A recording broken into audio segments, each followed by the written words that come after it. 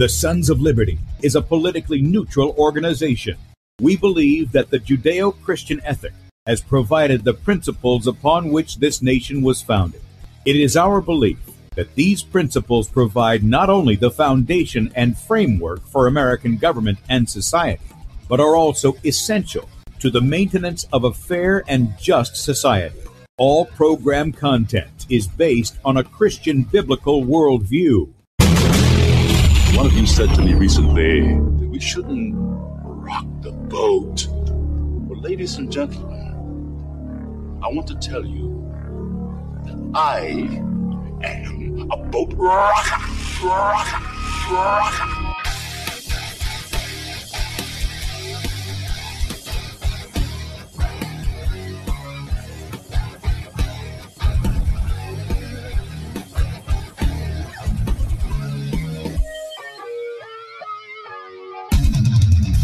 I will not wear the mask. I will not wear the mask. I will not wear the mask. I will not wear the mask. I will not wear a mask. I will not get the vaccine. I will not get the vaccine. And I will not get the vaccine. I will resist evil. I will resist evil. I will resist evil. I will submit to God. I will submit to God. I will submit to God. In the Lord I will praise his word. In God I have put my trust, and I will not be afraid. Hear my prayer, O Lord, and let my cry come to you. Do not hide your face from me in the day. For the Lord is the great God, and the great King above all. Rise up, O judge of the earth, render punishment to the proud. Lord, how long will the wicked triumph? Righteousness and justice are the foundation of this. I hate the work of those who fall away. With my mouth I will make known your faithfulness to all generations. For I have said, mercy shall be built up forever. Your faithfulness you shall establish. On an instrument of 10 strings, on the lute and on the harp, with harmonious sound. For you, O Lord, have made me glad through your works. I will triumph in the works of your hands. Are on high forevermore. For behold, your enemies shall perish. All the workers of iniquity shall be scattered. I will defy tyrants. I will defy tyrants. I will defy tyrants. I will defy tyrants. I will defy tyrants. And good morning, America. Welcome, Christians, conservatives, constitutionalists, liberals, libertarians, communists, Islamists, LGBTQ, RSTV, WXYZ people, all the boat rockers are in the house, and anybody else I may have missed to the Sons of Liberty radio show here on Red State Talk Radio, where we use the Bible and the Constitution not to see who's on the right or the left, but who is on the straight and narrow. I'm your host, Tim Brown, coming to you live from the U.S.-occupied state of South Carolina, the editor at sonsoflibertymedia.com, and for our Muslim friends, I'm the infidel that Allah warns you about. I hold to the book, the Bible, as the authoritative word of God. Glad that you guys have joined us here this morning. If you'd like to check us out online, please do so, sonsoflibertyradio.com and also sonsoflibertymedia.com. In fact, if you're listening, by the way of Red State Talk Radio, and you want to watch the video portion of the radio show, that's right, you can see the face that's made for radio. Head over to sonsoflibertymedia.com, and you'll see two videos on the top of the page. The one on the left is Bradley's show from yesterday, and you can play that and watch it up until 3 p.m. Eastern today, at which time he'll go live. And then on the right side of the page is where we're streaming live. Just click on the play button, blow it up on your device, and then the bottom right-hand corner, there'll be a Rumble icon. Click on that, and you can join us in the chat over on Rumble. We're also streaming live on Rumble at Sons of Liberty Radio Live. We're streaming live on beforeitsnews.com, top of the page there. We're also on DLive.tv at the Sons of Liberty. And as other things become available to where we can hit it in one stream. Oh, by the way, let me just do this right quick because I forgot to do it while we were playing all that jumpy, pumpy Friday music here. And we're streaming live on our Telegram channel. So if you're on Telegram, you can pick that up. We stream there as well. So those are the outlets you can do that. But you can always find us here on sonsoflibertymedia.com. So guys, listen, if you can't find us on anything else, go to sonsoflibertymedia.com. That's where you can find us. Okay, pretty simple. And then right up under that is where you can sign up for our email newsletter. Please do that and help us out, help us get the word out from some of the articles we have. I'm going to highlight some of the headlines here in just a moment. Also, if you agree with our message and you would like to help us out, we are dependent upon your support. I mean, sadly, in this world, You have to have money to do things. This isn't padding anybody. Believe you me, it certainly isn't padding me. I mean, it's just not. I get cracked up when people say, "Oh, you're controlled opposition and somebody's buying you off. I bet you got Soros." But trust me, guys, you look in my bank account, you'll not think that. That won't even enter your mind. Anyway, the donate button is at the top of sonsoflibertymedia.com. You can click on that, make a one-time donation, or you can partner with us monthly as a son or daughter of Liberty. And that link is also available. Our store is available, and we have lots of products in there that are good conversation starters or equipping tools for the body of Christ. And this week we're highlighting the Resistance to Tyranny is Obedience to God coffee mugs. And these are normally $15, but this week only through tomorrow, Saturday at midnight, you can get 15% off by using the promo code OBEY. OBEY gets you 15% off if you've been wanting one of these. They're nice looking mugs. So if you're interested in doing that, Obey gets you 15% off, but that's only through Saturday at midnight. So if you want to do that, you need to do it quickly. Real quickly, so there's some headlines here because I got a lot of stuff and I'm hoping to cram it into the hour. If we go over a little bit, we'll go over, but I'm hoping to cram at least the gist of what's going on here in the Southern Baptist Convention within the hour. Okay. Headlines from sonsoflibertymedia.com. Toxologist issues warning. COVID shot destroying female reproductive systems and killing kids. Now, we've been reporting on this kind of stuff anyway. We reported on the sterilization. You remember, I think it was the first time we had Dr. Carrie Madej on the show, and she warned about sterilization.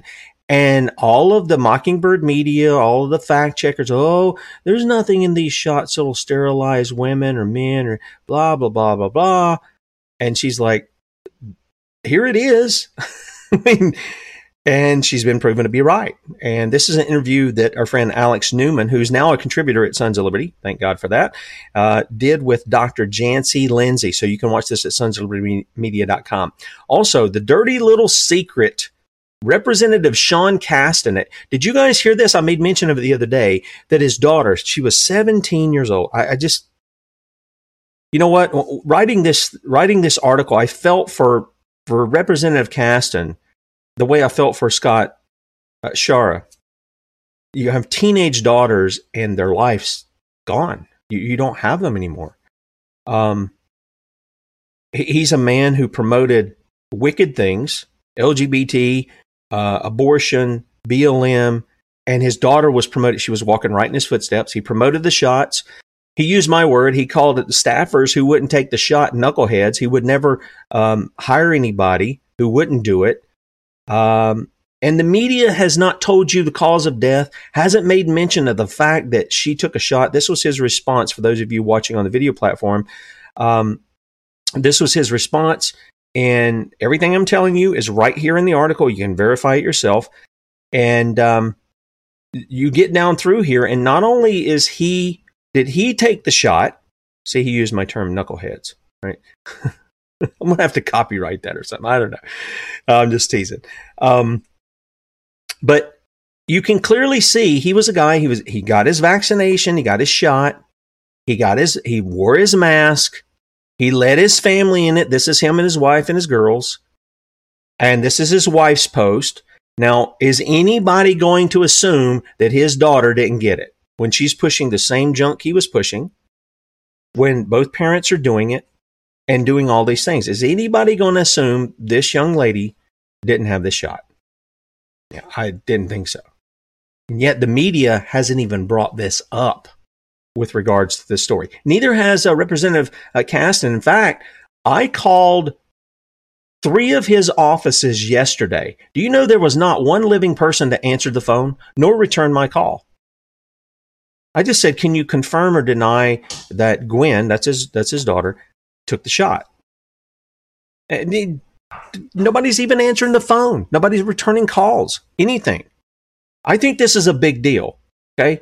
Because you got a guy out there pushing this as safe and effective, and he's pushing all the other, wickedness that we've been involved in for quite a while now. He's doing that.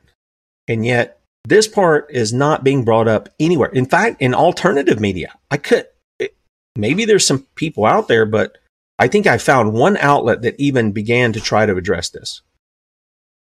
So, sonsoflibertymedia.com if you want to see that for yourself. Also, treasonous Pentagon admits they've been funding 46 biolabs in Ukraine, quote, for defense. Now, if you remember when I brought this up before, we had the documents from the early 2000s where they were spending, I think it was $15 million of our money unconstitutionally to quote unquote secure all these bioweapons that they had in the Ukraine. They weren't going to develop them, they were going to secure them. They weren't going to destroy them. Right? And they're going to give you all the example, all the excuses of why they're doing this. It's for the good of the world, blah, blah, blah, blah. And you know it's not. You know they're using these against people. So you can check that out also at sonsoflibertymedia.com. Also, collateral damage from COVID lockdowns and gun control showdown in the Senate. This is the latest from Chuck Baldwin, if you want to check that out. And officer mistakes broken glass for gunfire and shoots unarmed mentally ill Michigan man in the buttocks who needed help. The guy broke glass trying to get out of his house.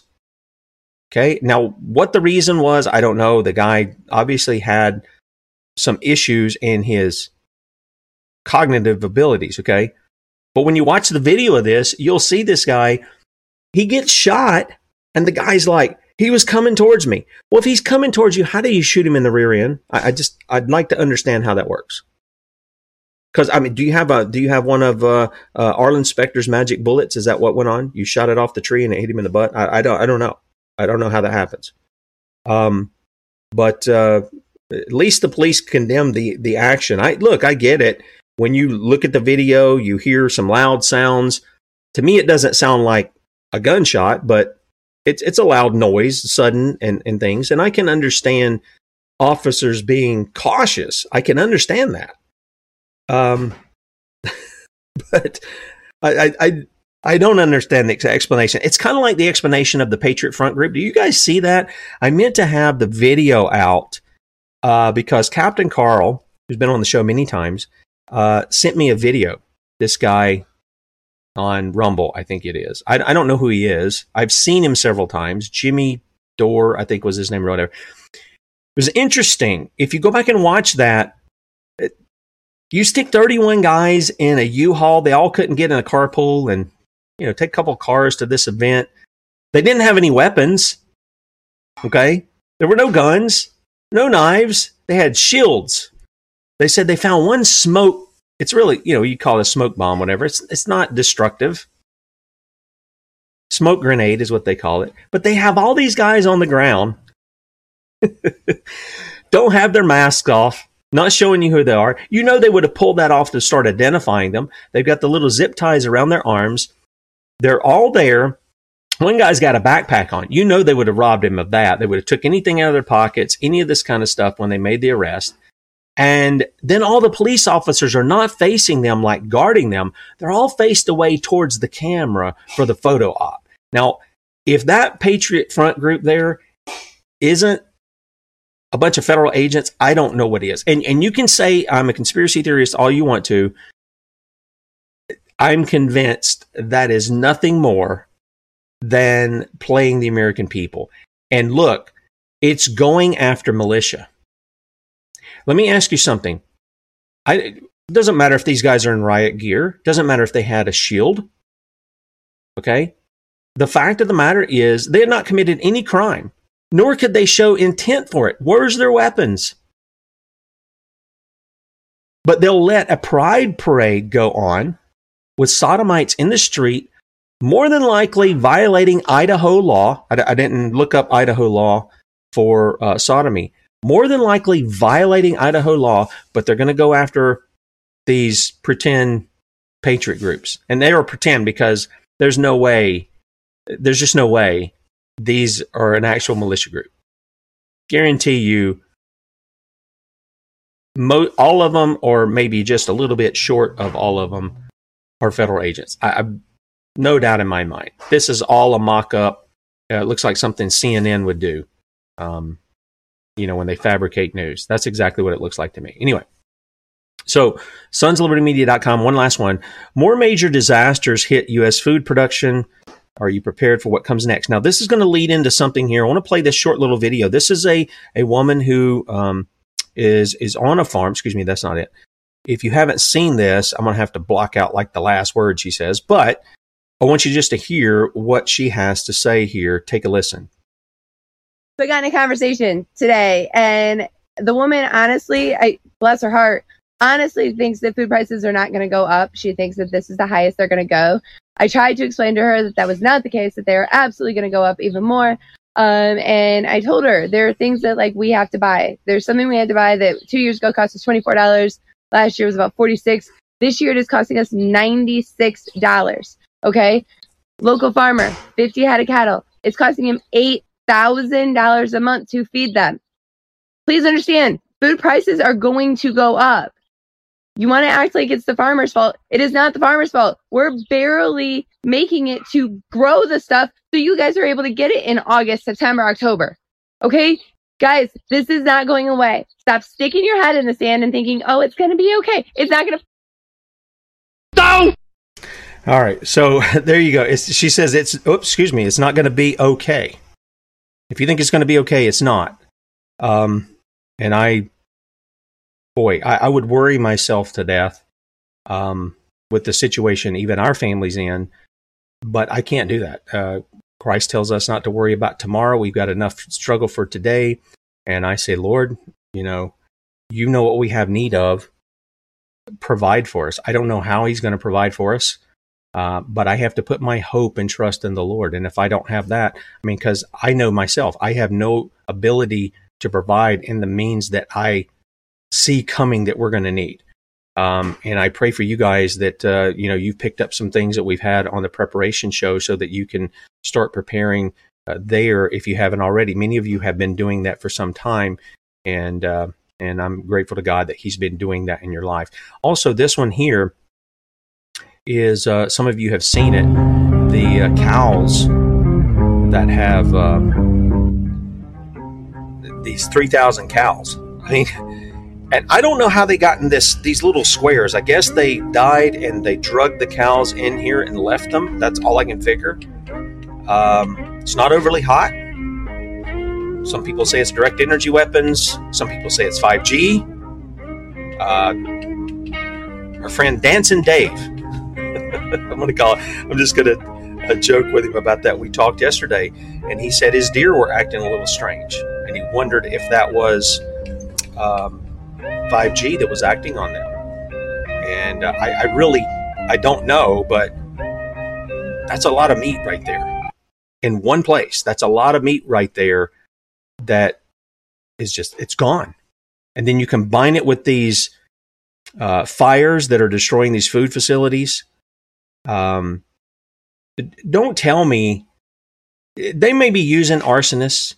Some people have suggested that some of these food plants that are being burned, that what they're doing is they can't keep going because of the costs and everything.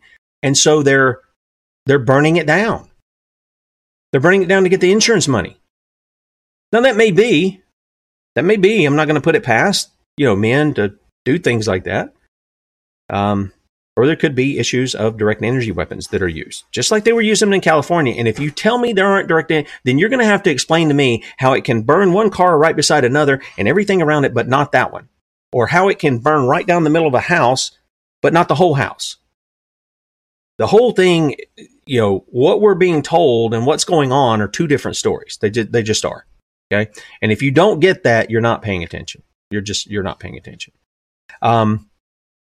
Okay, so that's the videos I've got for you today. There'll be some bonus videos a little later on. A lot of these, let me let you know, they come through our Telegram channel, and we've got some people in there who share really a lot of great information. Some of it gets a little kooky, but for the most part, it's really good, some good information. A lot of them are videos, a lot of them are, stories or articles that have been written and things of this nature. But that's Sons of Liberty on Telegram. If you want to join in there, we'd love to have you over. And then there's another one I'll make mention of that I've really found valuable, and that is this guy, Just a Dude. Okay.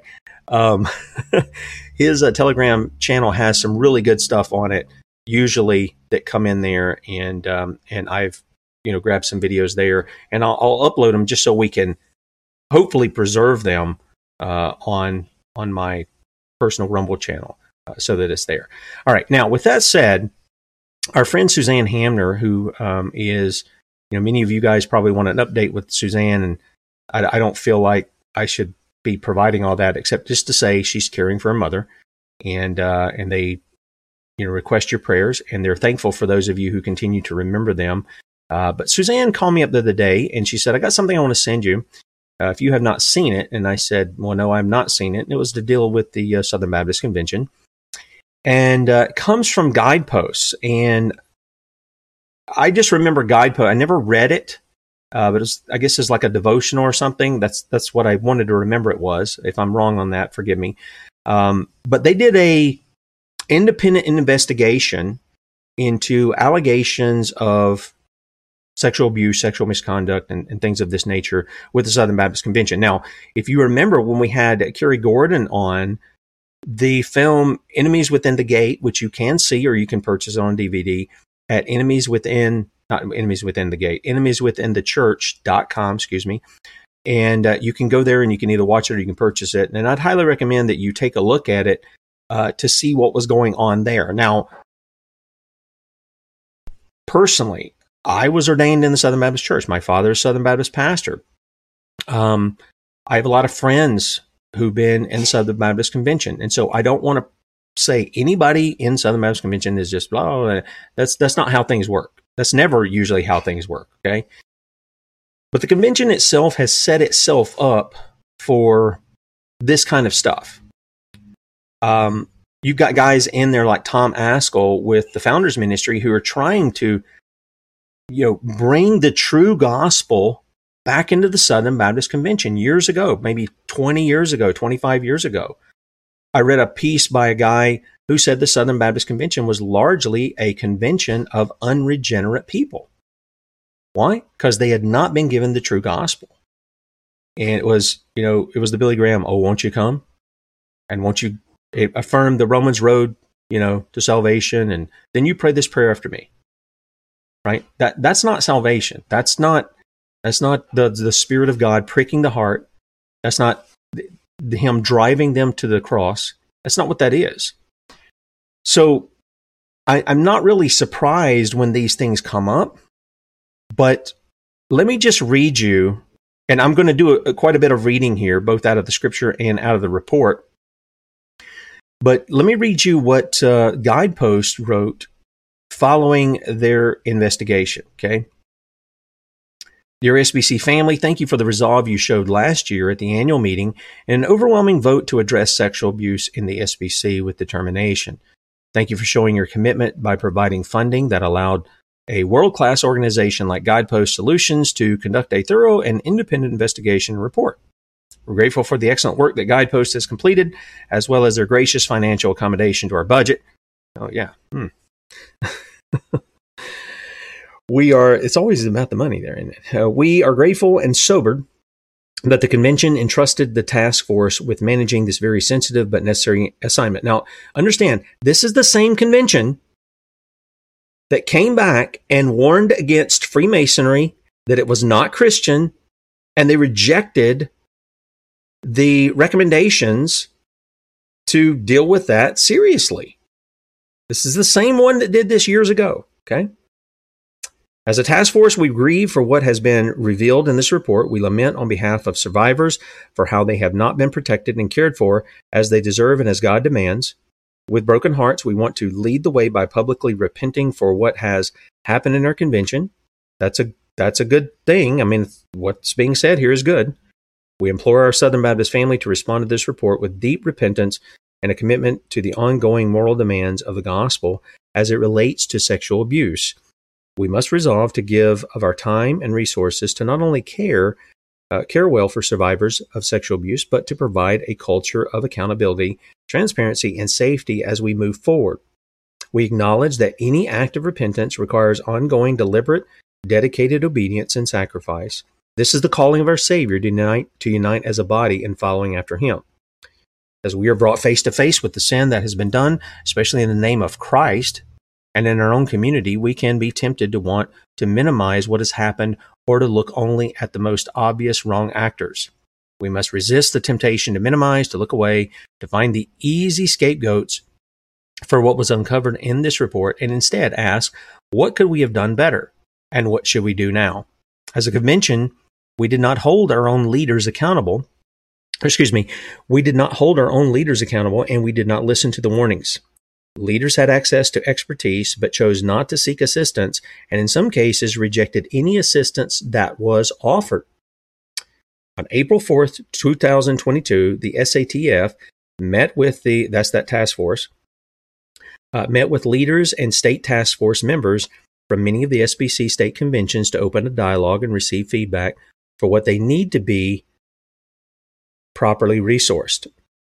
The SATF recognizes that most churches will not call Nashville when there is a sex abuse crisis in the local church, but will instead look to state and local leaders for help.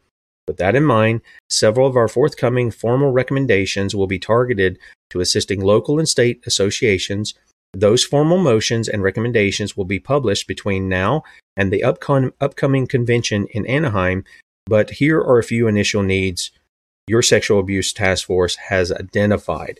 And then they give a few bullet points here, 5 of them, in fact. So let me give you those real quickly, and then we're going to look at the report, at least the summary of it. And I'll have the full report there, and I'll have another one that they weren't going to publish, but it is made available. So they're going to have to you'll have to look at that in the archive, sonsoflibertymedia.com later on today. Okay, but here's the 5 bullet points they give.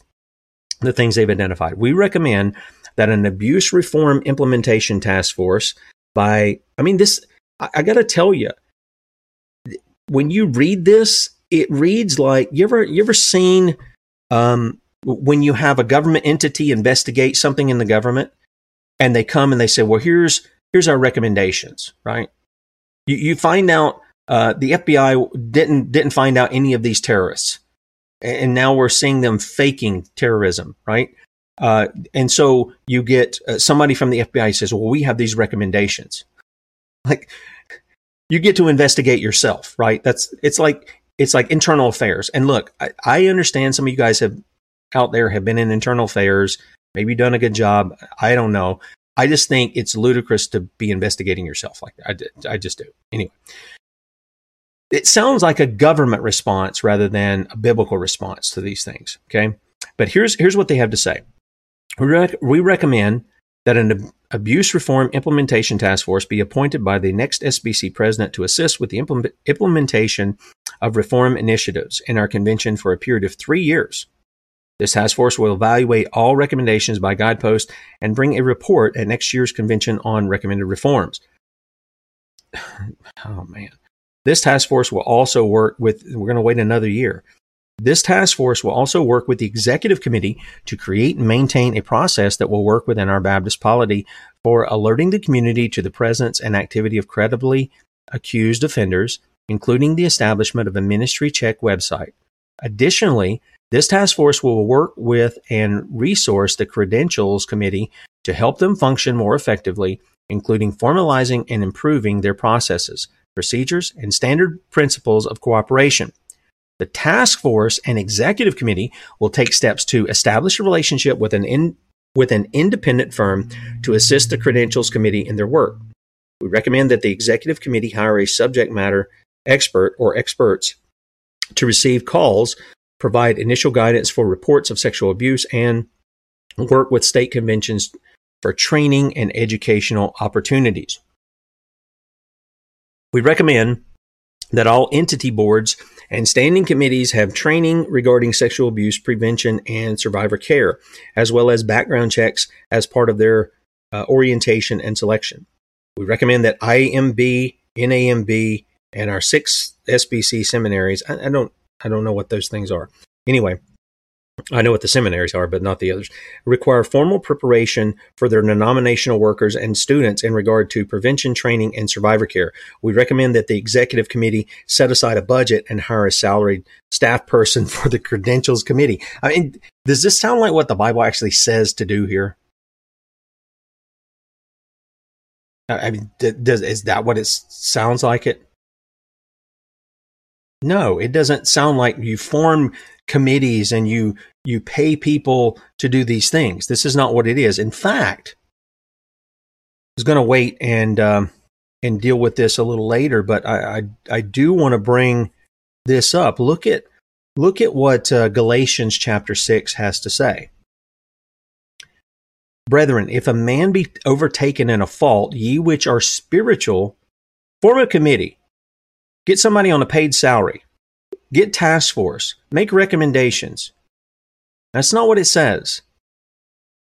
Restore such an one in the spirit of meekness, considering thyself, lest thou also be tempted. Bear ye one another burdens, and so fulfill the law of Christ. For if a man think himself to be something when he is nothing, he deceiveth himself. But let every man prove his own work, and then shall he have rejoicing in himself alone, and not in another. For every man shall bear his own burden. Okay? Now, that doesn't mean that there aren't times in the church we were in previously, not only that was that done, but there had to be, because of the seriousness of what was discovered, it had to be turned over to the local sheriff. And the entire as many churches that were in the presbytery and in South Carolina, we notified them of what had taken place because the guy just kept doing it. And we looked to discipline him and counsel him and stuff, but we let them know. And when the gentleman went over to North Carolina and we found out about it, we let them know. But every effort was made to not open up the wound to the sense of going out to the news and everything like that, but to actually deal with it both spiritually and as a criminal matter too, because it was. And this is what Paul's saying. He's not saying you have to do up all this stuff, because all of that stuff in the Southern Baptist Convention is not going to do anything. It's not going to do anything. And I'll tell you why. The Southern Baptist Convention has a really bad statement of faith. It's not a biblical statement of faith. There are elements of it that are biblical, but it's not a biblical statement of faith. The second thing that they have going for them is they want to just claim church autonomy. Well, I believe, where the church gathers locally should be autonomous, but instead of like what Rome does, where they have the many churches and they go to one guy, okay, at least the Presbyterian form of government, which, by the way, is largely where we derived our U.S. government, is going from the one to the many. So you go from the local church to many. You have sessions, you have the presbytery that's there, and so you have a means, and they have a statement of faith. Whereas if you're not holding to that statement of faith as a pastor, as a teacher, as an elder or a deacon within the church, you get disciplined over that. It's a serious thing of what you're holding to, what you're teaching and such. And of course, how we behave as well. So all of those things are there. But the Southern Baptist Convention does not have that, as long as you're giving the money every year, you can still come to the convention, you can still vote, you can still do all these things.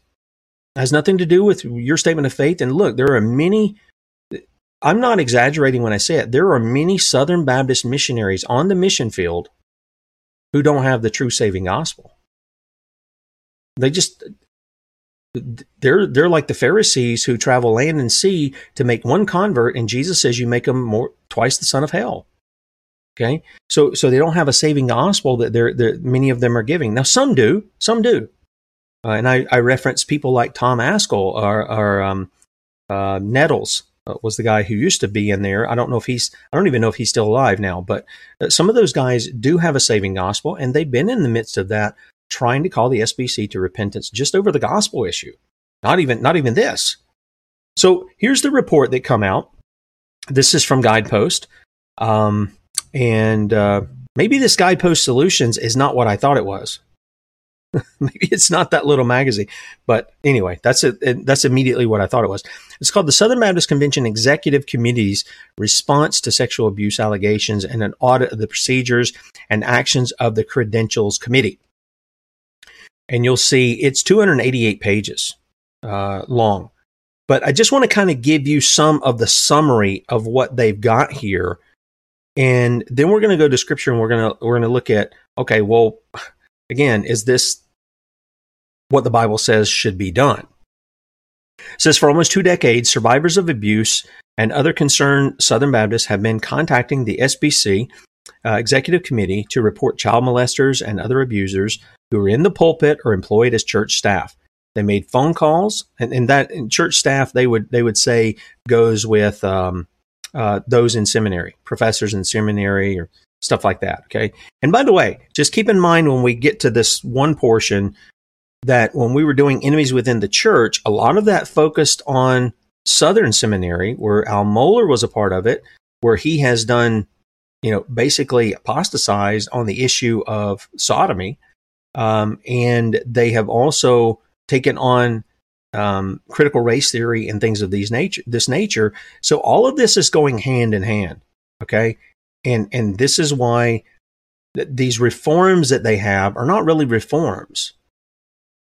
They may sound good, but in my estimation, it's just going to be more cover-up of what's going on, okay?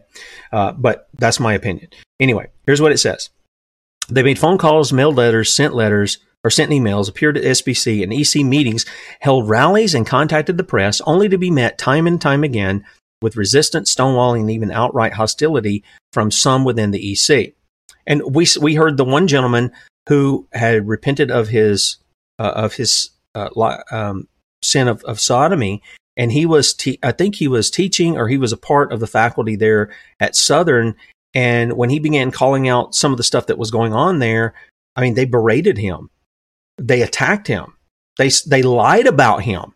It wasn't just that they said, oh, you're a bad person. They lied about him as a person. Okay? And why? All because Al Mohler abandoned his position on that. Our investigation revealed that for many years, a few senior EC leaders, along with outside counsel, largely controlled the EC's response for these reports of abuse. They closely guarded information about abuse allegations and lawsuits, which were not shared with EC trustees, and were singularly focused on avoiding liability for the SBC to the exclusion of other considerations. In service of this goal, survivors and others who reported abuse were ignored, disbelieved, or met with the constant refrain from the SBC could take no action due to its polity regarding church autonomy. See, there's your problem. There's your problem. A church is not autonomous in and of itself just completely. Take, for example, if you go to Acts chapter 15, what went on there? They established churches among the Gentiles, right? In Asia Minor, Galatia, Philippi, Corinth, all these churches that were established. And so when there came a dispute, you've got these Judaizers who come along and they've said, nope, you got to have faith in Christ and you have to keep the law, circumcision, in order to be saved. So they thought they would add something to the work of Christ. And who did they go to? They went to the elders at Jerusalem. And when the elders met there, what happened? Well, Peter gave his testimony. Paul had given his testimony. The elders got together and said, look, we're not going to put the burden of the law on them.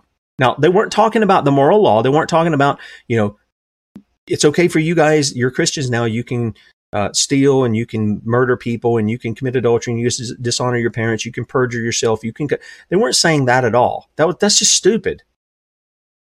Christ died for those sins in order that you won't engage in them anymore, right? So they told them that, but they did throw out a couple of little things, right? That they said, you guys don't engage in this. And I think Paul would follow up later in his letter to the Romans and also to the Corinthians, and he would expound on that a little more as to why that was, okay? Especially in Romans. So that's what they did. But here, this issue of church autonomy, yeah, those churches were by themselves and they conducted themselves, but they received instruction from the elders that were in Jerusalem. Do you see how that works? The elders in Jerusalem didn't say, well, wait a minute, these are autonomous churches. We can't tell them what to do. And we can't discipline them if they're not going to do it. I mean, Paul wasn't a member. I really hate that kind of thing of membership thing, because if we're in Christ, we're in the church. Okay, plain and simple, plain and simple. I don't have. There's not an issue of having to become a member at a church. If you profess Christ, you're a member. You're a member of His body and of His church. But here's what they're doing.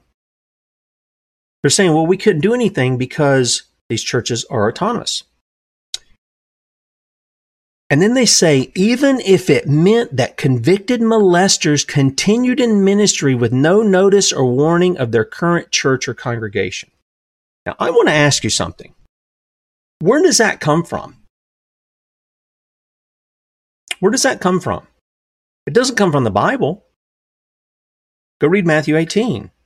You'll find the discipline process go on, and if it gets to a certain point where your brother won't listen to you, or you won't listen to 2 or 3 witnesses, you go before the church, and the church is to excommunicate them. They're to put them out. They're to treat them as a publican and a tax collector, right? Or as a heathen and a tax collector. So they're to be treated that way. And it's not because you hate the person, but Paul says it's so they be turned over to Satan, right, for the destruction of the flesh, that their soul might be saved. And you see that in 1 Corinthians 6, where he says you do that with the man who is having relations with his father's wife. And then in 2 Corinthians, you see where that guy apparently took it to heart. They were to put him out of the church. And we see that there was repentance there. And so that's a really good thing. Okay? That's how it should be. But these guys are willing to let convicted molesters go on and say, oh, we can't say anything about it. We can't go in there and say, hey, you guys have a problem and this, that, and the other. I mean, good grief. It's ridiculous. Anyway, continuing on, as survivors became more vocal and the issue of sexual abuse became more prominent in the media, divisions became apparent within EC leadership. Now, why should there be divisions? James says this is because of the lust going on inside of you, that there's divisions. But there became divisions in between this EC leadership. And in recent years, as some within the SBC have been more open to reforms, they were met with opposition and antagonism from those resistant to change. Finally, at the 2021 Nashville Convention, calls for reform reached a crescendo, and the messengers overwhelmingly voted to approve a task force to supervise an independent investigation into the EC's handling of sexual abuse allegations. The motion called for inquiry into the actions and decisions of EC staff and members from January 1st, 2000 to June 14th, 2021 with respect to allegations of abuse, mishandling of abuse, mistreatment of victims, patterns of intimidation or victims or advocates, and resistance to sexual abuse reform initiatives. Our findings in these categories are summarized below. Let me hit these real quick, and I'm going to hit a couple of other things that go on here as far as their recommendations. And it's long, so I can't read everything that's going on here, but just some of these things, it reminds me of, do you guys remember when Jerry Falwell Jr.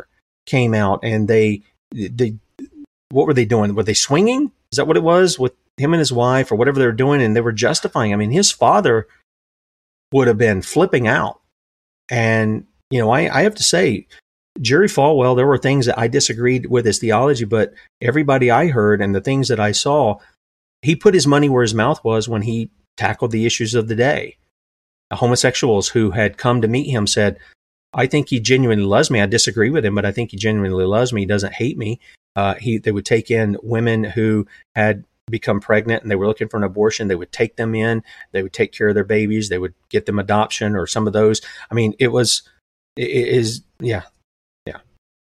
But his son, completely out there, and nobody's dealing with it. Why? Because they're autonomous. No, they're not. Can you imagine one of the tribes of Israel saying, no, Moses, we're doing all this stuff over here. We're worshiping false gods and we're engaged in sodomy and we're adulterers and fornicators and all this. No, what did the prophets go do? They went to the tribes of Israel and they said, you're engaged in this sin. You've forgotten God. You've departed from him wickedly. And now you need to repent. You're engaged in these things. They didn't sit back and say, oh, well, you're autonomous. We have no jurisdiction here. That's just nonsense. That's a lack of love for those people. I mean, it really is a lack of love for them. Here's the allegations of abuse by EC staff and members. As per the motion, we were asked to examine allegations of abuse committed by EC members during the relevant time period. During our investigation, an SBC pastor and his wife came forward to report that SBC president Johnny Hunt had sexually assaulted the wife on July the 25th, 2010. We include this sexual assault allegation in the report because our investigators found the pastor and his wife to be credible. The report was corroborated in part by a counseling minister and 3 other credible witnesses, and our investigations did not find Dr. Hunt's statements related to the sexual assault allegation to be credible. But what did they do? We investigated. It's kind of like Congress. This is what I'm saying. A lot of this sounds very political. But we found them to be credible, him not to be credible. What was done? Nothing. They just had an investigation, right? Sounds like Congress. We need to investigate this. We need to investigate. Well, when are you going to do something with the stuff that you investigate and you find that people are doing things? We asked that of Congress. I asked this of these guys. Mishandling of abuse allegations and mistreatment of victims. We considered these categories in tandem because abuse allegations were often mishandled in a manner that involved the mistreatment of survivors. Over the years, the EC's response to sexual abuse allegations was largely driven by senior EC staff members, particularly D. August Augie Bodo, I'm not sure how you pronounce his name, the EC General Counsel and later interim EC President, as well as the SBC's long-serving outside counsel, James Gunther, James Jordan, and the firm of Gunther, Jordan, and Price. Their status and longevity in the SBC organization, Mr. Gunther had provided legal advice since 1996 and began in 1998 as vice president, and so on. So here's some of the things that are there. Okay, and again, I'm going to have this document up. It's 288 pages, and there's a lot of stuff, but there is some points that I want to bring up here before we delve into what Scripture says how we deal with these things. While stories of abuse were minimized and survivors were ignored or even vilified, revelations came to light in recent years that some senior SBC leaders had protected or even supported the abusers. Here's 5 examples. Former SBC President Steve Gaines admitted that a senior pastor at Bellevue Baptist Church, which is where Adrian Rogers used to be, before his passing, he had delayed reporting a staff minister's prior sexual abuse of a child of heartfelt concern and compassion for the minister, while acknowledging that he should have brought it to the attention of our church leadership immediately. Former SBC President Jack Graham, when he was pastor of Prestonwood Baptist Church, allegedly allowed an accused abuser of young boys to be dismissed quietly in 1989 without reporting the abuse to police. The accused abuser, John Langworthy, later was charged with abusing young boys in Mississippi in 2011. See what happens? Former SBC President Paige Patterson was terminated from his position at Southwestern Baptist Theological Seminary in 2018 after it was revealed that he told a student not to report a rape in 2003, and in 2015 emailed his intention to meet with another student who had reported an assault with no officials present so he could, quote, break her down, end quote. Does that sound like... it's obviously sinful, and I want to be careful here because what did David do? David was a man after God's own heart, and yet instead of when he committed adultery with Bathsheba, he didn't repent of that immediately. It was a long period of time before he was confronted with Nathan, but he went and said, I'll cover it up by killing, not actually killing, but setting the stage so that the woman's, Bathsheba's husband, Uriah, would be killed. So he premeditated putting him in a situation where he would most likely be killed. Former SBC Vice President Judge Paul Pressler is the defendant in the civil sexual abuse lawsuit alleging that he repeatedly sexually abused the plaintiff beginning when the plaintiff was 14 years old. This was the SBC Vice President. Two other men submitted separate affidavits in the case, also accusing Judge Presser of sexual misconduct. And former EC interim president and general counsel Augie Bodo, and I hope I'm pronouncing his name correctly there, testified as a character witness for Mark Schiffelbein. Boy, I hope I got that one right too. A gymnastics coach convicted of multiple counts of sexual assault against a minor. During his testimony at a post-conviction evidentiary hearing in September 2008, Mr. Bodo identified himself as general trial counsel for the executive committee of the Southern Baptist Convention. Now listen, it brings me no joy to have to even talk about this. Johnny Cerrucci and I were speaking the other day, and the issue of lust for men, especially in this age, and I can attest to it, is virtually every man's battle. And it is. And it's one thing, Jesus says, that if we do that in our hearts, we're committing adultery. That's one thing. It's another thing to take it and to actually do it. Fulfill those lusts in whatever way. When it's taken out on the innocent here, that takes it to a whole nother level of what's going on here. And, I could go down in the recommendations.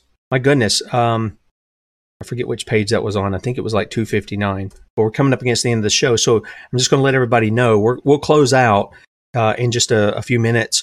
And if you want to finish up with the rest of what I have to say here, you can catch that at sonsoflibertymedia.com, dlive.tv, at the Sons of Liberty, or Before It's News. But they had recommendations down here at the bottom. And they want to establish an independent commission to implement and oversee reforms. Again, this sounds like it's politically charged rather than biblically based. They're appealing to their bylaws, they're appealing to all this other stuff. I see no scripture for what they're doing.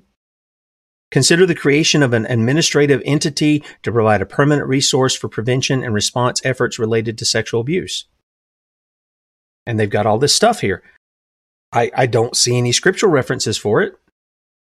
Create and maintain a resource toolbox for prevention and response. Right? Here's another one. Provide support for establishing safe spaces through a self-certification program. Enhance prevention resources. Again, adopt a declaration of principles. Yes, we need more words. We're not going to point to the word. We were going to write more words, a declaration of principles. So everybody knows what we say we believe, even though we're not practicing it. Devote resources to survivor support. Those resources are people, by the way. I just read it to you out of Galatians. Those of you who are spiritual, you come along and you help restore the people.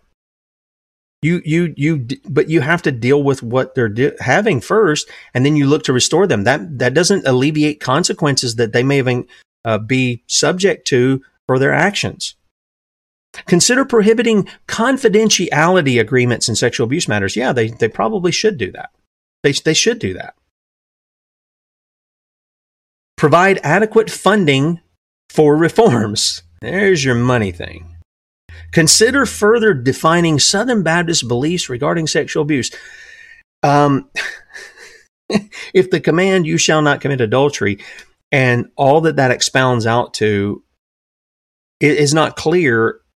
Again, this is Convention of States for the Southern Baptist Convention. That's what this is. We'll write more words to make sure everybody understands that we're on the same. We can't stick with what God has said. We're just going to do this. And again, notice no scripture references for all these reforms they're doing.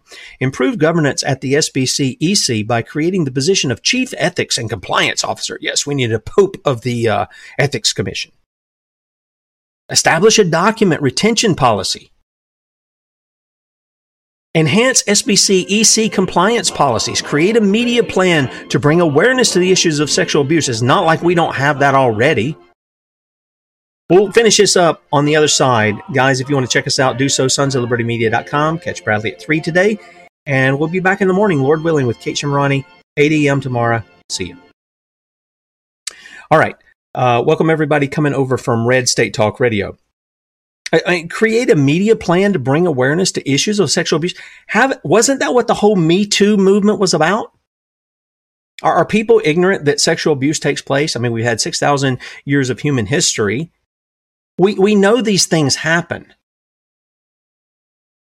We've had untold stories, and Johnny has recounted some of those out of the Roman Church, where they do it with the priests, the pedophiles, and the sodomites, and that. How it's swept under the rug. It's not like we don't know these things. There is tremendous awareness of this kind of stuff that goes on. Here's some more. Acknowledge the survivors of SBC clergy sexual abuse.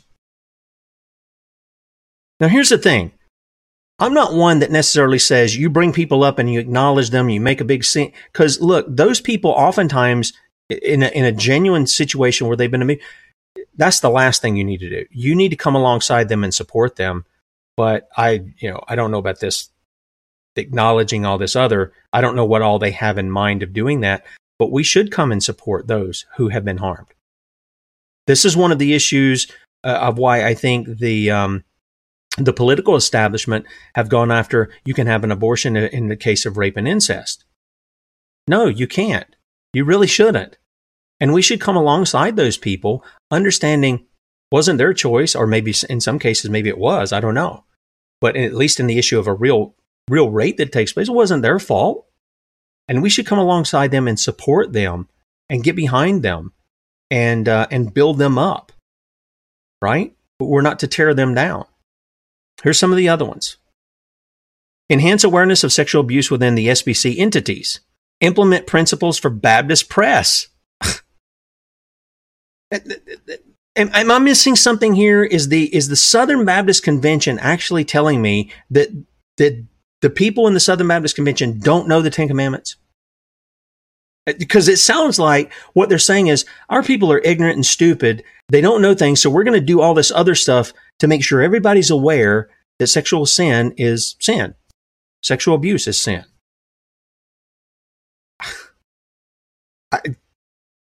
That's what it sounds like they're doing to me. That's what it sounds like. Alternative recommendation if no new administrative entity is created. Okay, so let's see what they got. No new entities are created. None of the stuff that they're talking about. They've got several things here. And again, resource toolbox, self-certification programs, all this stuff. Consider the ideal composition of the CC to support sexual abuse. Submit. I mean, again, these are political answers to spiritual problems.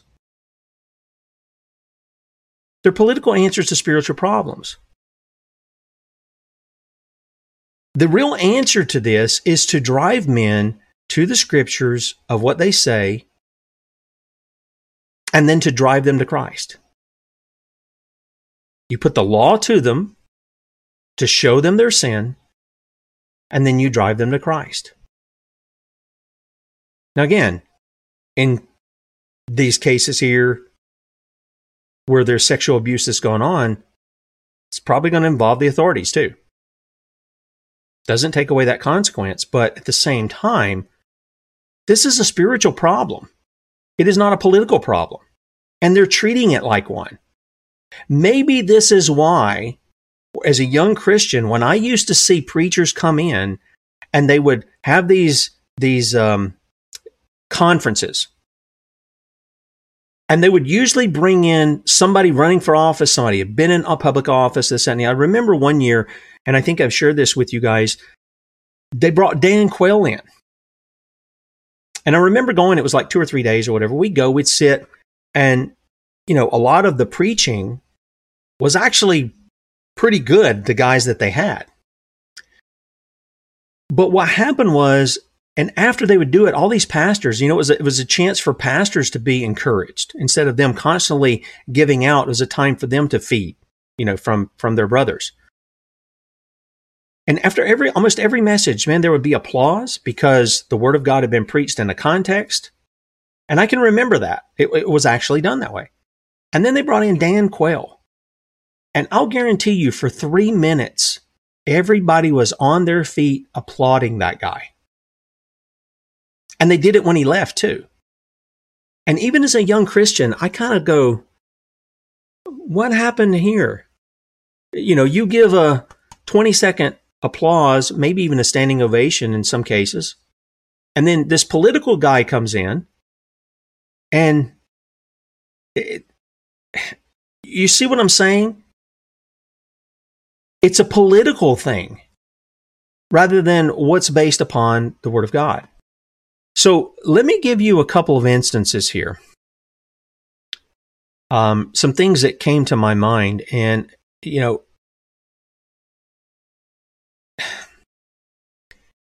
Proverbs 5 and 6 speak of, you know, gaining wisdom. And it warns about, for the man to be careful of the strange woman or the harlot. And it warns of what will happen if you go after her.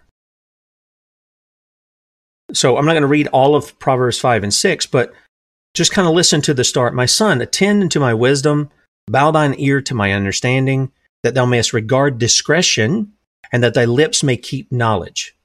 For the lips of a strange woman drop as a honeycomb, and her mouth is smoother than oil. Boy, she's a smooth talker, Betty Crocker. This is what he's talking about. She'll tell you anything you want to hear, how handsome you are, how smart you are, you know, what a great man you are and stuff to entice you. But he says, but her end is bitter as wormwood, sharp as a two-edged sword. Her feet go down to death. Her steps take hold of hell. Lest thou shouldest ponder the path of life, her ways are movable, that thou canst not know them. Hear me now, therefore, O ye children, and depart not from the words of my mouth. Remove thy way from her, come not nigh the door of her house, lest thou give thine honor unto others, and thy years unto the cruel one, lest strangers be filled with thy wealth, and thy labors be in the house of a stranger, and thou mourn at the last, when thy flesh and thy body are consumed, and say, how I have hated instruction, and my heart despised reproof, and have not obeyed the voice of my teachers, nor inclined mine ear to them that instructed me. Okay, and then you go, and then he gives the remedy. Here's the remedy he gives. Drink waters out of thine own cistern, and rivers of water in the streets. Let them be thine own, and not strangers with thee. Let thy fountain be blessed, and rejoice with the wife of thy youth. Let her be as the loving hind and pleasant roe. Let her breast satisfy thee at all times, and be thou ravished always with her love.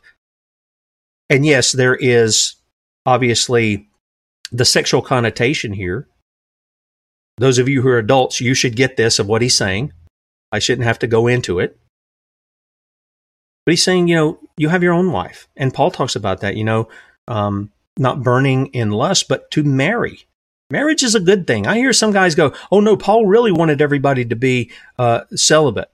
Well, he said, if you've got that gift, if you can be that way, I'd prefer you be like me, because then you can give yourself wholly to the Lord to do the ministry that's before you. Because the man who gets married has his obligation with his wife, right? So there's a warning here for men, okay? But there's also a warning, or there's a warning against the, how shall we say, the adulterous woman. And this goes on in chapter 6 too, by the way. I want to hit some of these so that we get an idea of what's going on. Well, what about the warning about men, especially those in position of teaching? Now, 2 Peter 2, if you've never read it, is one of the clearest passages. If you want to see what a false teacher is, this ought to paint a picture. In fact, as I'm reading this, you'll probably think of names of people. Okay? Here's what he says. But there were false prophets also among the people, even as there shall be false prophets among you, or false teachers among you, who privily shall bring in damnable heresies, even denying the Lord that bought them, and bring upon themselves swift destruction. And many show their pernicious ways, by reason of whom the way of truth shall be evil spoken of, and through covetousness. But what is covetousness? Well, it's the mother of all sins, right? Because it's desire. It's akin to lust. You're wanting something That's somebody else. That's why the 10th commandment says you shall not covet your neighbor's wife, you shall not covet your neighbor's house, nor his ox, nor his maidservant, nor his female servant, nor his ox, nor his donkey, nor any other thing that is your neighbor's. Okay? And a covetous man is an idolater, Paul says. Okay? So verse 3, and through covetousness shall they with feigned words make merchandise of you, whose judgment now of a long time lingereth not, and their damnation slumbereth not. For if God spared not the angels that sinned, but cast them down to hell, and delivered them into chains of darkness to be reserved unto judgment, and spared not the old world, but saved Noah, the eighth person, a preacher of righteousness, bringing in the flood upon the world of the ungodly, and turning the cities of Sodom and Gomorrah into ashes, condemning them with an overthrow, making them an example unto those that after should live ungodly, and delivered just Lot, vexed with the filthy conversation of the wicked. I mean, he's literally in Sodom, right? And yet, Lot made some bad choices, especially about his daughters and things. We know that. And yet the scripture says, for that righteous man, he's talking about Lot, and this is the word of God, this is the Spirit of God. The righteous man dwelling among them and seeing and hearing vexed his righteous soul from day to day with their unlawful deeds. He was bothered by it. He lived in the midst of it, but he was bothered by it. The Lord knoweth how to deliver the godly out of temptations and to reserve the unjust unto the day of judgment to be punished. Keep in mind, he's talking about false teachers here. But chiefly them that walk after the flesh in the lust of uncleanness and despise government. Presumptuous are they, self-willed, they are not afraid to speak evil of dignitaries. See, and there's something here, they despise government. Now, stop and think about that. The SBC wants to say, well, the church is autonomous, so we can't govern that. We can't deal with that. That's not in our jurisdiction. That's how some people would say. Baloney. Are they Christian brothers? Then you have to deal with them. And I'm not saying you have to go in there, with a stick and beat people or something like that. That's not what you're to do. But these people despise government. Whereas angels, which are greater in power and might, bring not railing accusation against them before the Lord. I mean, even the angels don't do that. But these, and by the way, I missed that part. Presumptuous are they, self-willed. They are not afraid to speak evil of dignitaries, whereas angels, which are greater in power and might, bring not railing accusation against them before the Lord. The idea is these people don't understand the creation, and they don't understand the glory and the power of the angels. In fact, Jude goes on, he says the false teachers that Peter's saying are coming are here. And these guys do the same thing, whereas he says, Michael, in fighting over the body of Moses, didn't, unleash and call Satan all kinds of names. He just said, the Lord rebuke you. Now, how many people do you hear on Christian television, slamming Satan, demons, and all this, and calling them all kinds of names and treating them as though they are nothing? Listen, friends, those creatures are powerful. Of course, Christ has stripped them of their power. Don't get me wrong. But there's this idea that they are still somewhat glorious in who they are, and that we should be careful about how we speak about them.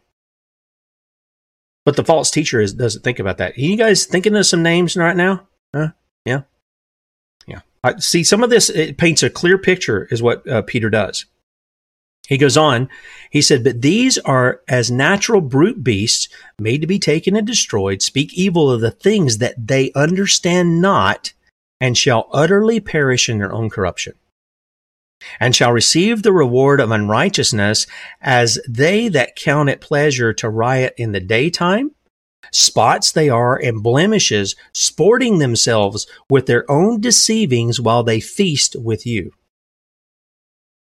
Having eyes full of adultery, and that cannot cease from sin, beguiling unstable souls, and heart that have exercised with covetous practices, cursed children.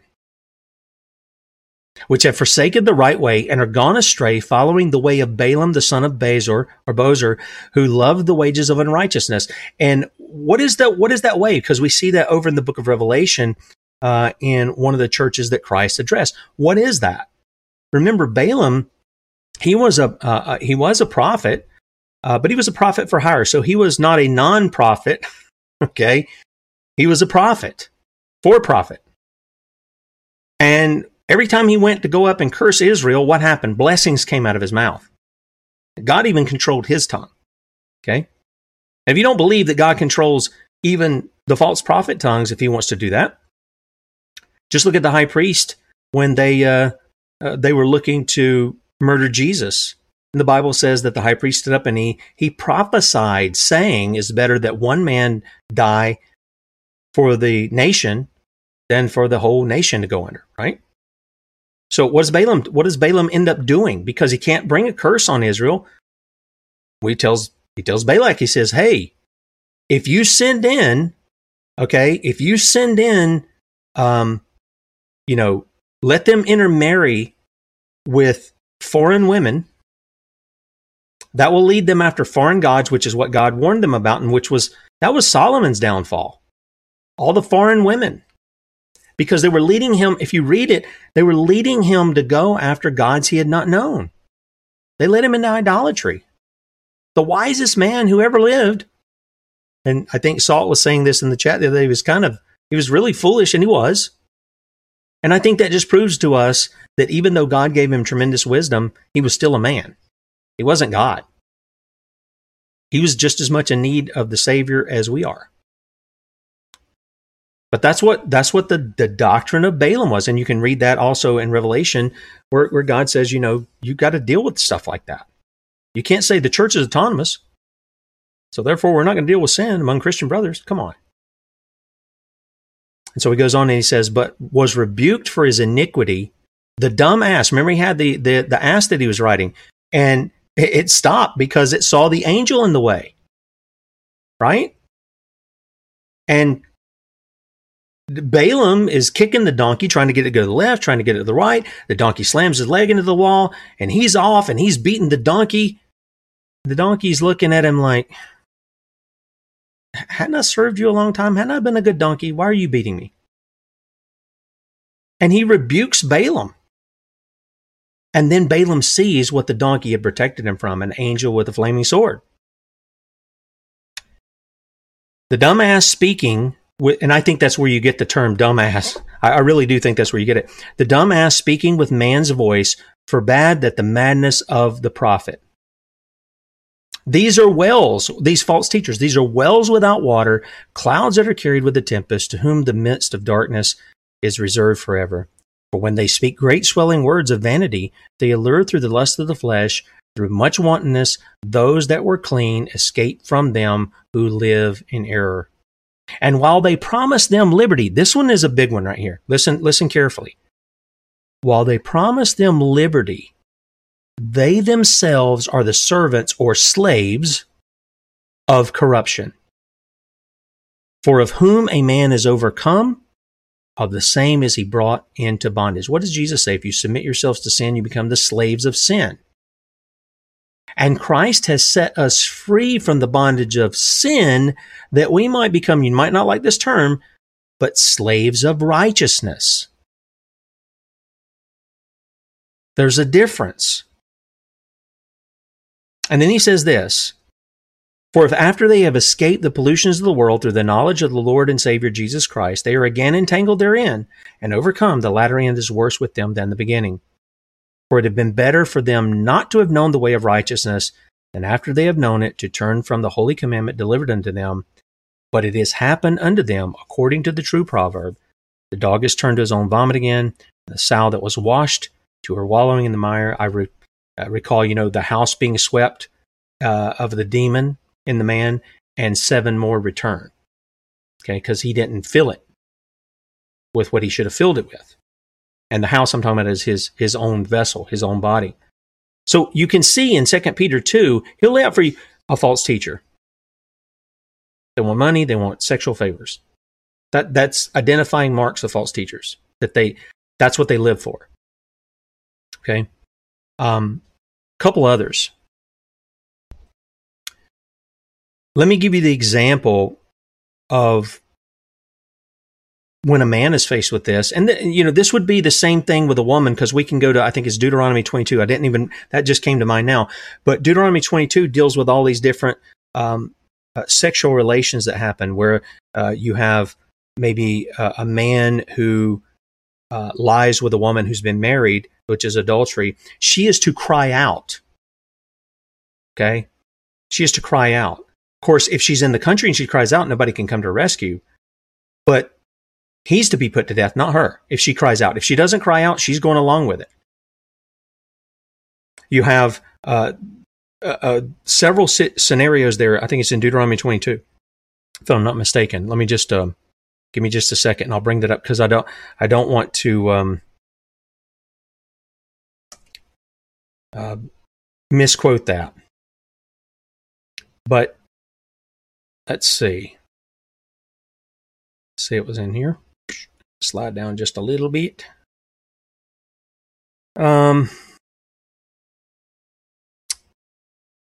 Yes. Okay, so you've got things from 13 on.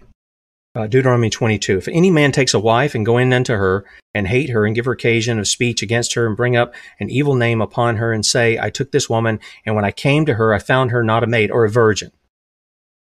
Then shall the father of the damsel and her mother take and bring forth the tokens of the damsel's virginity. Now, what is that? I'm not going to be graphic here, but when they would go in on their wedding night, there would be a sheet, and for lack of a better term, the deflowering of the woman would happen. There would be evidence of that in blood on the sheet. That sheet would be given to the father, so that they couldn't come back later and say, well, she wasn't a virgin. Okay? So that's what they're going to bring out to the elders of the city of the gate. And the damsel's father shall say unto the elders, I gave my daughter unto this man to wife, and he hateth her. And lo, he hath given occasion to speak against her, saying, I found not thy daughter a maid, and yet there are tokens of my daughter's virginity. And they shall spread the cloth before the elders of the city. The elders of the city shall take that man and chastise him. And they shall immerse him in 100 shekels of silver, and give them unto the father of the damsel, because he hath brought upon an evil name upon a virgin in Israel, and she shall be his wife, and he may not put her away all his days. How'd you like to be in that situation? I guess he learned his lesson real quick, though. And if this be true, and the tokens of virginity be not found for the damsel, then they shall bring out the damsel to the door of her father's house, and the men of her city shall stone her with stones, that she die, because she hath wrought folly in Israel to play the whore in her father's house. So shalt thou put away the evil from among you. But understand, this starts with the jurisdiction of the home, the father. Okay? And then he says this, he gives these different scenarios. If a man be found lying with a woman married to an husband, then they shall both of them die, both the man that lay with the woman and the woman. So shalt thou put away evil from Israel. Keep that one in mind when you read the story where everybody says, oh, one without sin cast the first stone. It's not about that. It's about not following the law. Okay? It's about not following the law. They brought the woman. They didn't bring the man. They said they called him in the act. Okay? If a damsel that is a virgin be betrothed unto a husband, and a man find her in the city and lie with her, then you shall bring them both out into the gate of the city, and you shall stone them with stones, that they may die. The damsel, because she cried not, so she's going to be complicit in it, being in the city, and the man, because he hath humbled his neighbor's wife, so thou shalt put away evil from among you. See, if the woman cries out saying, he's raping me, she's screaming in the city, she's not held accountable for his actions. But if she goes along with it, there you go. But if a man find a betrothed damsel in the field, and the man force her and lie with her, then the man only that lay with her shall die.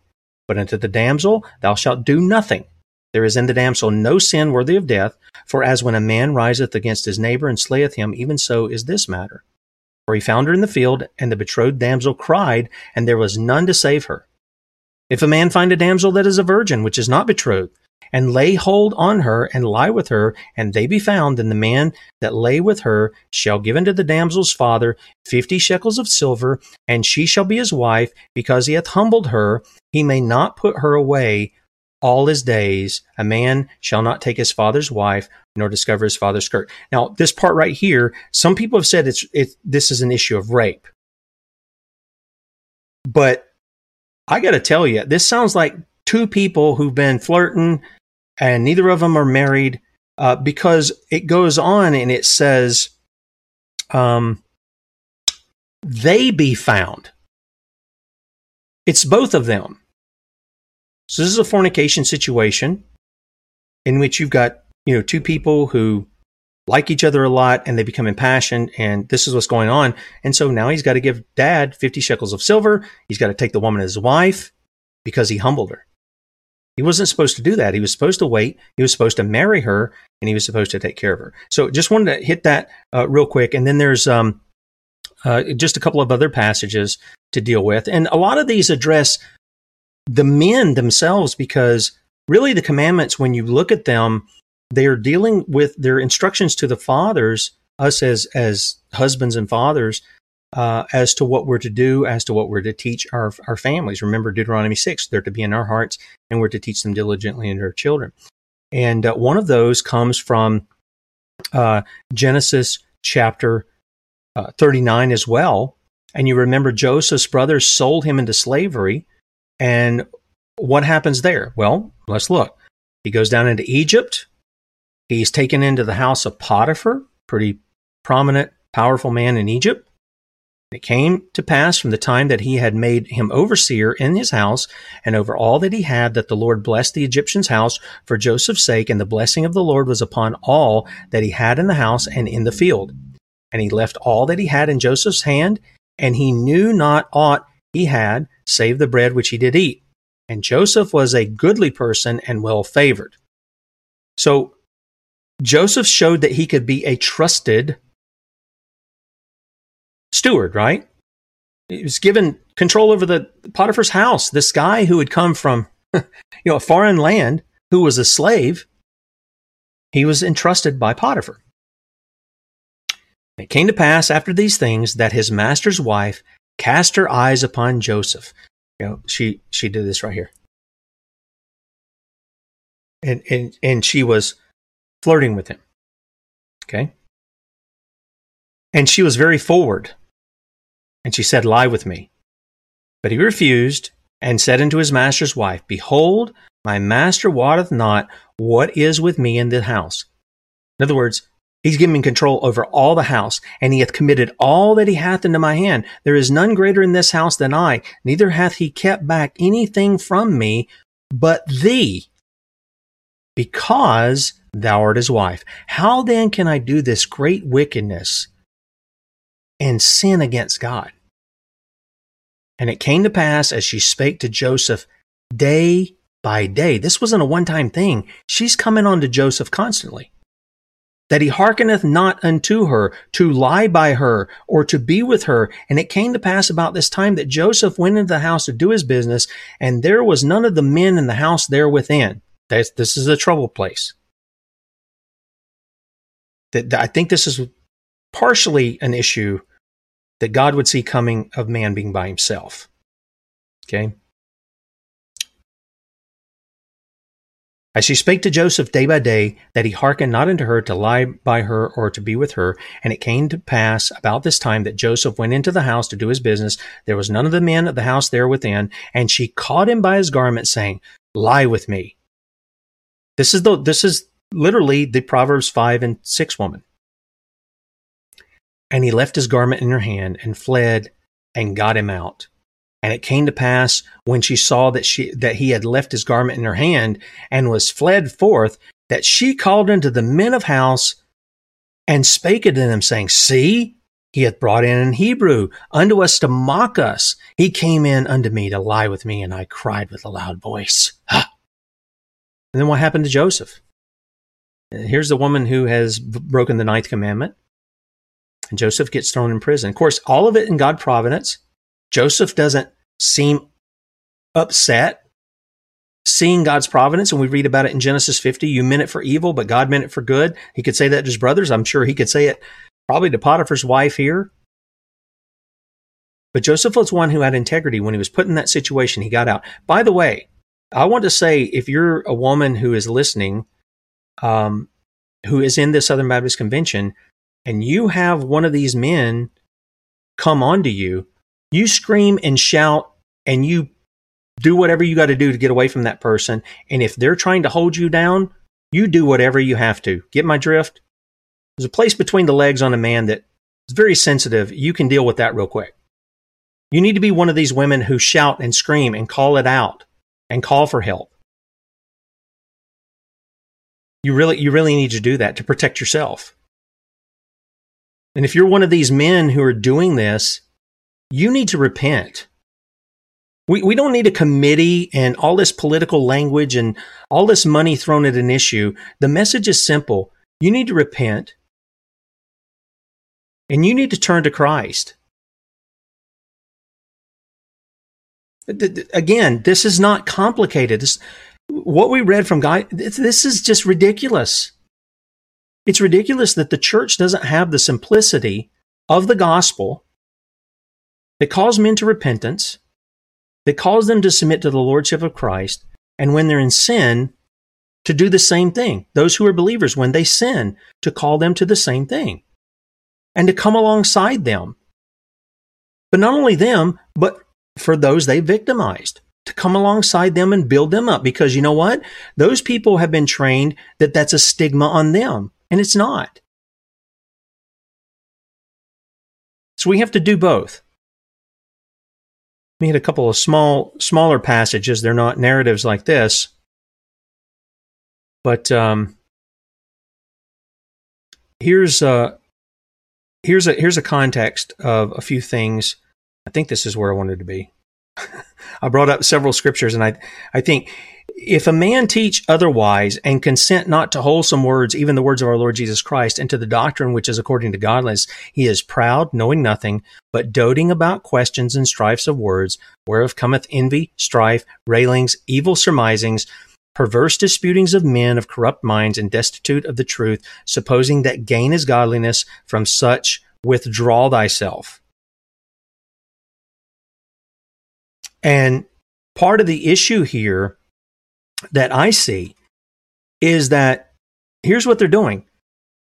They're not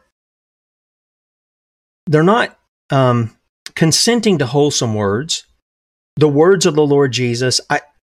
There's 289 pages in there, and I don't recall reading scripture in there at all. It was all men's words. It was all men's reforms. It was all men's, musings, and political at that, not biblical and not spiritual things to deal with the issues at hand.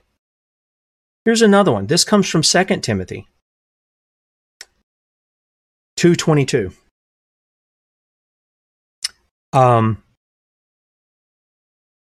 Nevertheless, the foundation of God standeth sure, having the seal, the Lord knoweth them that are his, and let every one that nameth the name of Christ depart from iniquity. But in a great house there are not only vessels of gold and of silver, but also of wood and of earth, and some to honor, and some to dishonor. If a man therefore purge himself from these, he shall be a vessel unto honor, sanctified and meet for the master's use, and prepared unto every good work. Flee also youthful lusts, but follow righteousness, faith, charity, peace, with them that call on the Lord out of a pure heart. But foolish and unlearned questions avoid, knowing that they do gender strifes. And the servant of the Lord must not strive, but be gentle unto all men, apt to teach, patient. Boy, sometimes those are tested in some situations, aren't they? In meekness instructing those that oppose themselves, if God peradventure will give them repentance. For those of you who think men can just repent and have faith and all on their own, notice what Paul says. If God peradventure will what? Give them repentance. They don't have it. To the acknowledging of the truth. Jeremiah would say it rightly in Lamentations, Lord, turn us, or we could say, repent us, or give us repentance, and we'll be repentant, or we'll turn. Same thing there. Men are dependent upon God for the very demands that he demands of us. when he says we have to have faith in Christ, when he says that we have to be repentant, when he says that we have to forgive, when he says we have to teach and be patient, we're dependent upon him to put that in us, because we by nature don't have that. We just don't. We don't have that ability. Now let me say this. For those of you who might say, well, Tim, you're kind of on a holy roller thing and you're putting yourself on a high horse. No, let me share something. And I don't revel in my sin or my wickedness. You don't hear me doing that. But look, I've been here. I've dealt with fornication. I've dealt with adultery. I've dealt with pornography. I've dealt with other sins that I've committed against God. I'm no better than the Sodomites who are gathering down at the Pride Parade. In me, I have nothing to boast to anybody about me. Nothing. Literally, there's nothing I can boast about except Christ. Because the only righteousness I have, the only goodness I have would come from Christ. Doesn't come from me. But how do you get there? Well, somebody's got to preach the true saving gospel about the Son of God who left heaven, came to earth, lived under the law perfectly as the second Adam, because our first father Adam didn't do it. And so therefore we're in Adam or we're in Christ. And he lived his life perfectly before the Lord. Can you imagine every thought, every intention, every action, every word was for the glory of God? Can you imagine somebody living a year like that? Can you imagine 33 years living like that? I think in my mind, Jesus' brothers and sisters must have been sort of frustrated. They'd do something wrong and mom or dad would say, why can't you be more like Jesus? Can you imagine living in the shadow of the Lord Jesus growing up? I mean, just... And it should have been a thing to show them their own sin, but probably was more of a problem, right? He lived that, and they put him to death because he told them the truth, and he pointed them to the law, which Paul says is the taskmaster, it's the teacher, it's the tutor to drive us to the person of Christ. And not only did he die for his people, giving his life for their sin, but they took and buried him, thinking he's done away with. And 3 days later, what happens? He overcomes death and hell and the grave too. So he not only overcame sin, specifically for us, but he overcame death, hell, and the grave. That's why he says, those who believe in me will never die. And if you die, and he's talking about the physical death, you'll live. Why? Because Christ is the resurrection. He is the resurrection. When Martha came out and Mary and Lazarus is there and he's going to call him out of the tomb, what does he say? He says, do you believe he can live? Oh yeah, we know the last day's coming and the resurrection's coming. And he's like, he doesn't even address that. He just says, I'm the resurrection. Amen. He is. And not only did he rise from the dead, but the Bible tells us that he ascended back to the Father, and he specifically told his disciples on the night of his betrayal, when he says, if I don't go to the Father, he says, it's necessary I go to the Father. Else, I can't send you the Paraclete, the one who comes alongside, the Comforter, the Holy Spirit. I can't send him to you unless I go back to the Father.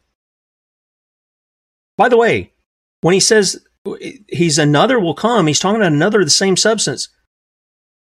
I'm going to send you the Holy Spirit, the third person of the Godhead. He's got the same substance as Jesus. He's got the same substance as the Father. That is, he's part of the Godhead. And so when he gets there, he sends the Holy Spirit to his people, and guess what else happens? He intercedes for us. And even when we get to a place, how many of you have been to a place where you don't know what to pray?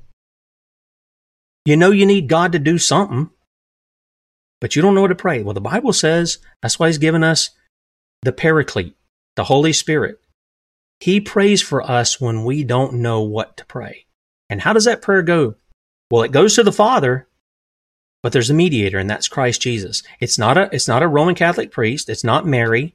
It's not the saints. It's not anybody else. There is one mediator between God and man, the man, Christ Jesus. And as He sits on His throne, ruling and reigning from heaven, 1 Corinthians 15, one of my favorite passages, He is subduing all His enemies. And let me tell you something. There are many of you out there who are the enemies of God, just like I was. And how did God subdue us? With the good news of Christ, the message of grace to sinners, calling them to repentance, calling them to submit to the King. And what we thought was, well, we'll just be some subjects of the King. He said, nope, bring out the robe.